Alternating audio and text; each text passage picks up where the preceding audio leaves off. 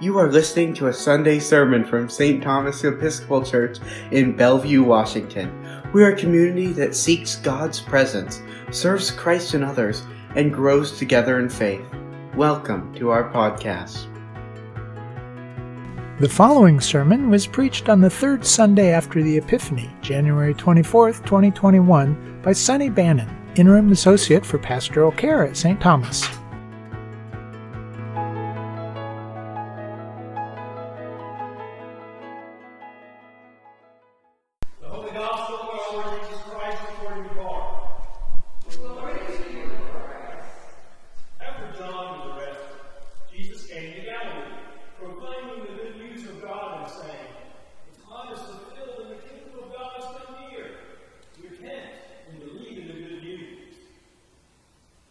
Passed along the Sea of Galilee, he saw Simon and his brother Andrew casting a net into the sea, for they were fishing.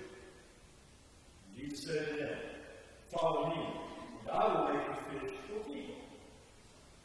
And immediately they left their nets and followed him. As he went a little farther, he saw James, son of Zebedee, and his brother John, who were in their boat mending the nets. Immediately he called, and they left their father Zebedee in the boat with the hired man and followed him. The gospel of the Lord. Praise to you, Lord Christ. It's a great pleasure this morning to welcome our associate from Gateway, Sonny Bannon, to our pulpit. Sonny's no stranger to this pulpit. She's served us as a lecturer for many, many years, and she's preached on Good Friday before. So, Sonny, we're eager to hear you unpack the word for us this morning. Come with me into a memory from many years ago. It's about this time of day, and filtered winter sunshine brightens the high windows of our basement Sunday school classroom. I'm probably 8 years old, and I'm raising my hand again, holding my arm really high and straight, because as every eager learner knows, this posture results in a slightly higher chance of getting the teacher's attention. I can't wait to tell her, and everyone here, that despite the lyric in the catchy song we just sang about who did swallow donut, we actually don't know if it was a whale. This is because the original scriptural text, when translated into English, should more accurately read a large sea creature instead of a whale. I know this detail because at my house, being right and being accurate is important. Fortunately, my dad, a former preacher, knows enough Hebrew and Greek to teach me this distinction. Once the inaccuracy has been clarified, I settle into the rhythm of the morning.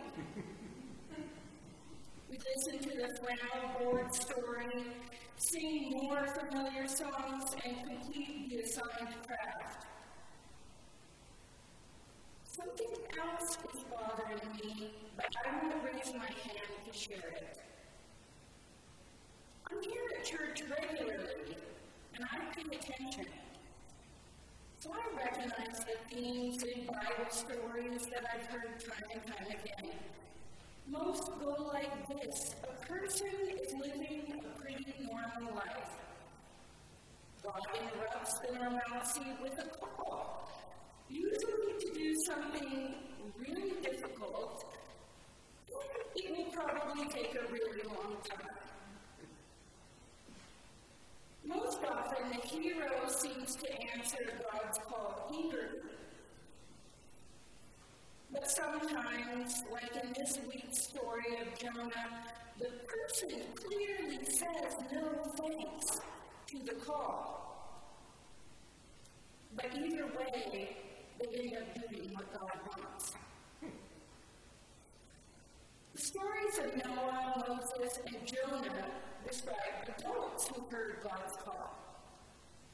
However, colorful coat-wearing Joseph and shepherd boy David, who faced Goliath, were younger, maybe even in their teens. Most terrifying is that we also know that God calls children. You may remember just last week we heard him call Samuel. I can't shake my uneasy wondering. When will my call come? What impossible thing will God ask me to do? Will I respond willingly? Will God's purpose be achieved through me? I know God is watching my every move. So my hope, my plan is to have courage and faith like Shadrach, Meshach, and Abednego, who stepped boldly into the fiery furnace and survived. But a small part of me acknowledges that when God's call comes, I might run away and hide like Jonah did.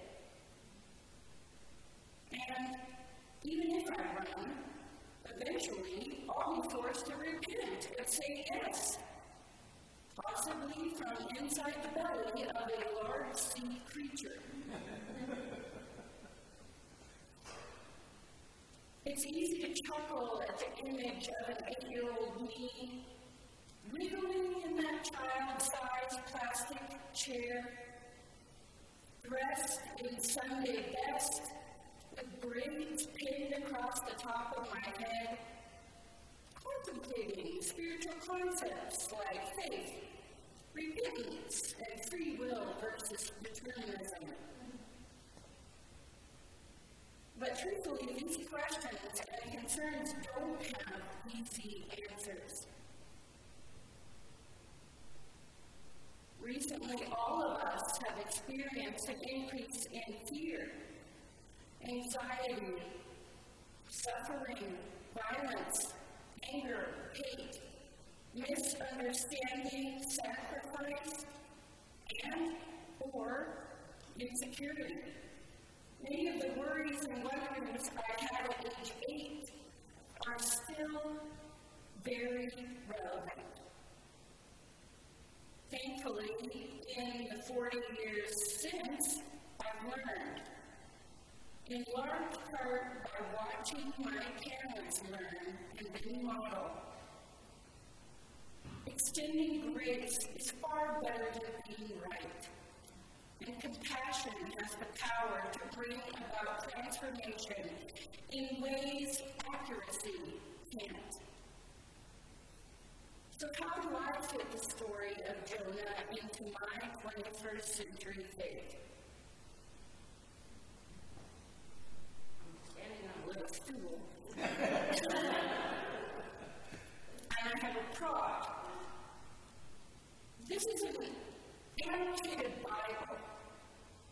And in this book, the book of Jonah takes up less than 5 pages. And a full half of that text is commentary. The first 2 chapters of the book of Jonah cover God's call to the prophet.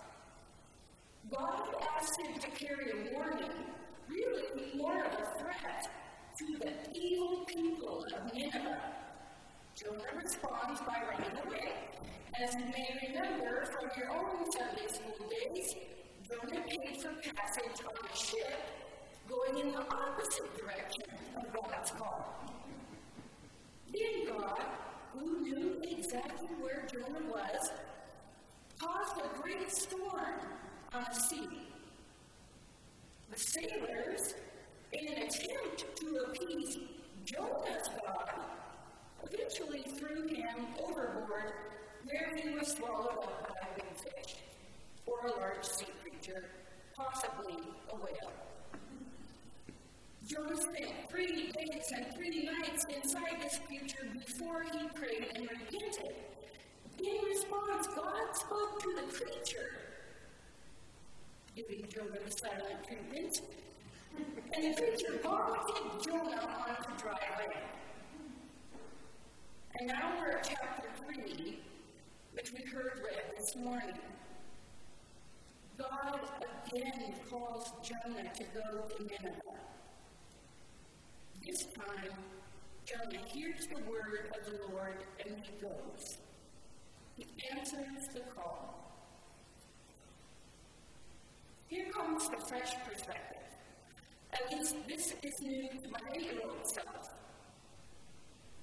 Listening to the reading today, I realized the point of this story isn't the one that I assumed it to be. I thought it was answer God's call willingly or get swallowed by a sea creature. If I'm responding to that moral, I'll try to prepare for God's will with certainty and with effort. If I keep this narrow view, I'll hope to do God's work eagerly and accurately, and if I do, I believe the result will be God's purpose will be achieved. But this tiny book of Jonah shows clearly that Jonah wasn't eager or particularly accurate. The scripture says Nineveh was so large it took 3 days to walk across it, but Jonah only manages to walk for 1 day. His prophetic proclamation was puny and not particularly detailed or convicting. 40 days and Nineveh shall be overthrown, we hear him shout, half-heartedly. And from this stuck perspective, according to Jonah, God's purpose wasn't realized. The people of Nineveh were not destroyed. The book goes on and concludes with a final chapter describing Jonah's response to God's graciousness. Instead of celebrating God's compassionate canceling of the plan to destroy the city, Jonah throws a tantrum because he doesn't want to be perceived as a false prophet. He wants to be right, and he wants life to be fair, defined by human parameters rather than the expansiveness of God's kingdom. He describes God in his final chapter as gracious, merciful, slow to anger, and abounding in steadfast love. Then he immediately returns the focus to what about me? Like every human before or since, Jonah tries to remain in control by pursuing certainty, security, admiration, and power. Even so, God is God. Despite Jonah's avoidance and lack of courage, despite his selfish perspective, and despite his lackluster effort, like the sailors who prayed earnestly while he slept on the boat, the people of Nineveh heard the word of the Lord through the prophet Jonah. They repented and God showed mercy. God showed mercy. In the story of Jonah, in the entirety of Scripture, in the life of Jesus, the church, and the world, in my own story, the power, the transformation, the salvation came from God.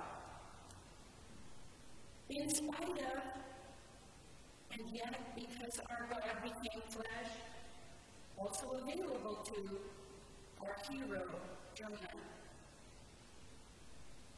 All around the weary and weeping prophet, we watch people outside the Old Testament's designation of chosen.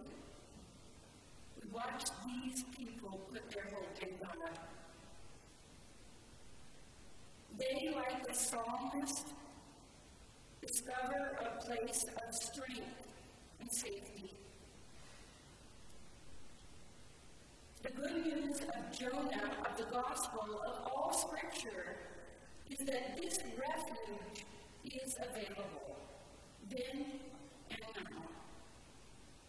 To the sailors at sea, to the people of Nineveh, to the author of the Psalms, to the fishermen converted to disciples. It's available to the new Christians in Corinth, and even to a frustrated prophet who feels like a failure. This rock, this refuge, this salvation is free for Jonah and for you and for me. Thanks be to God. Amen.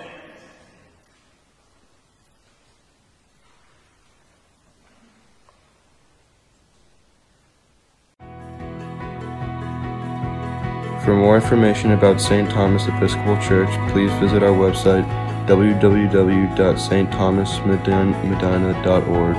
That's at www.stthomasmedina.org.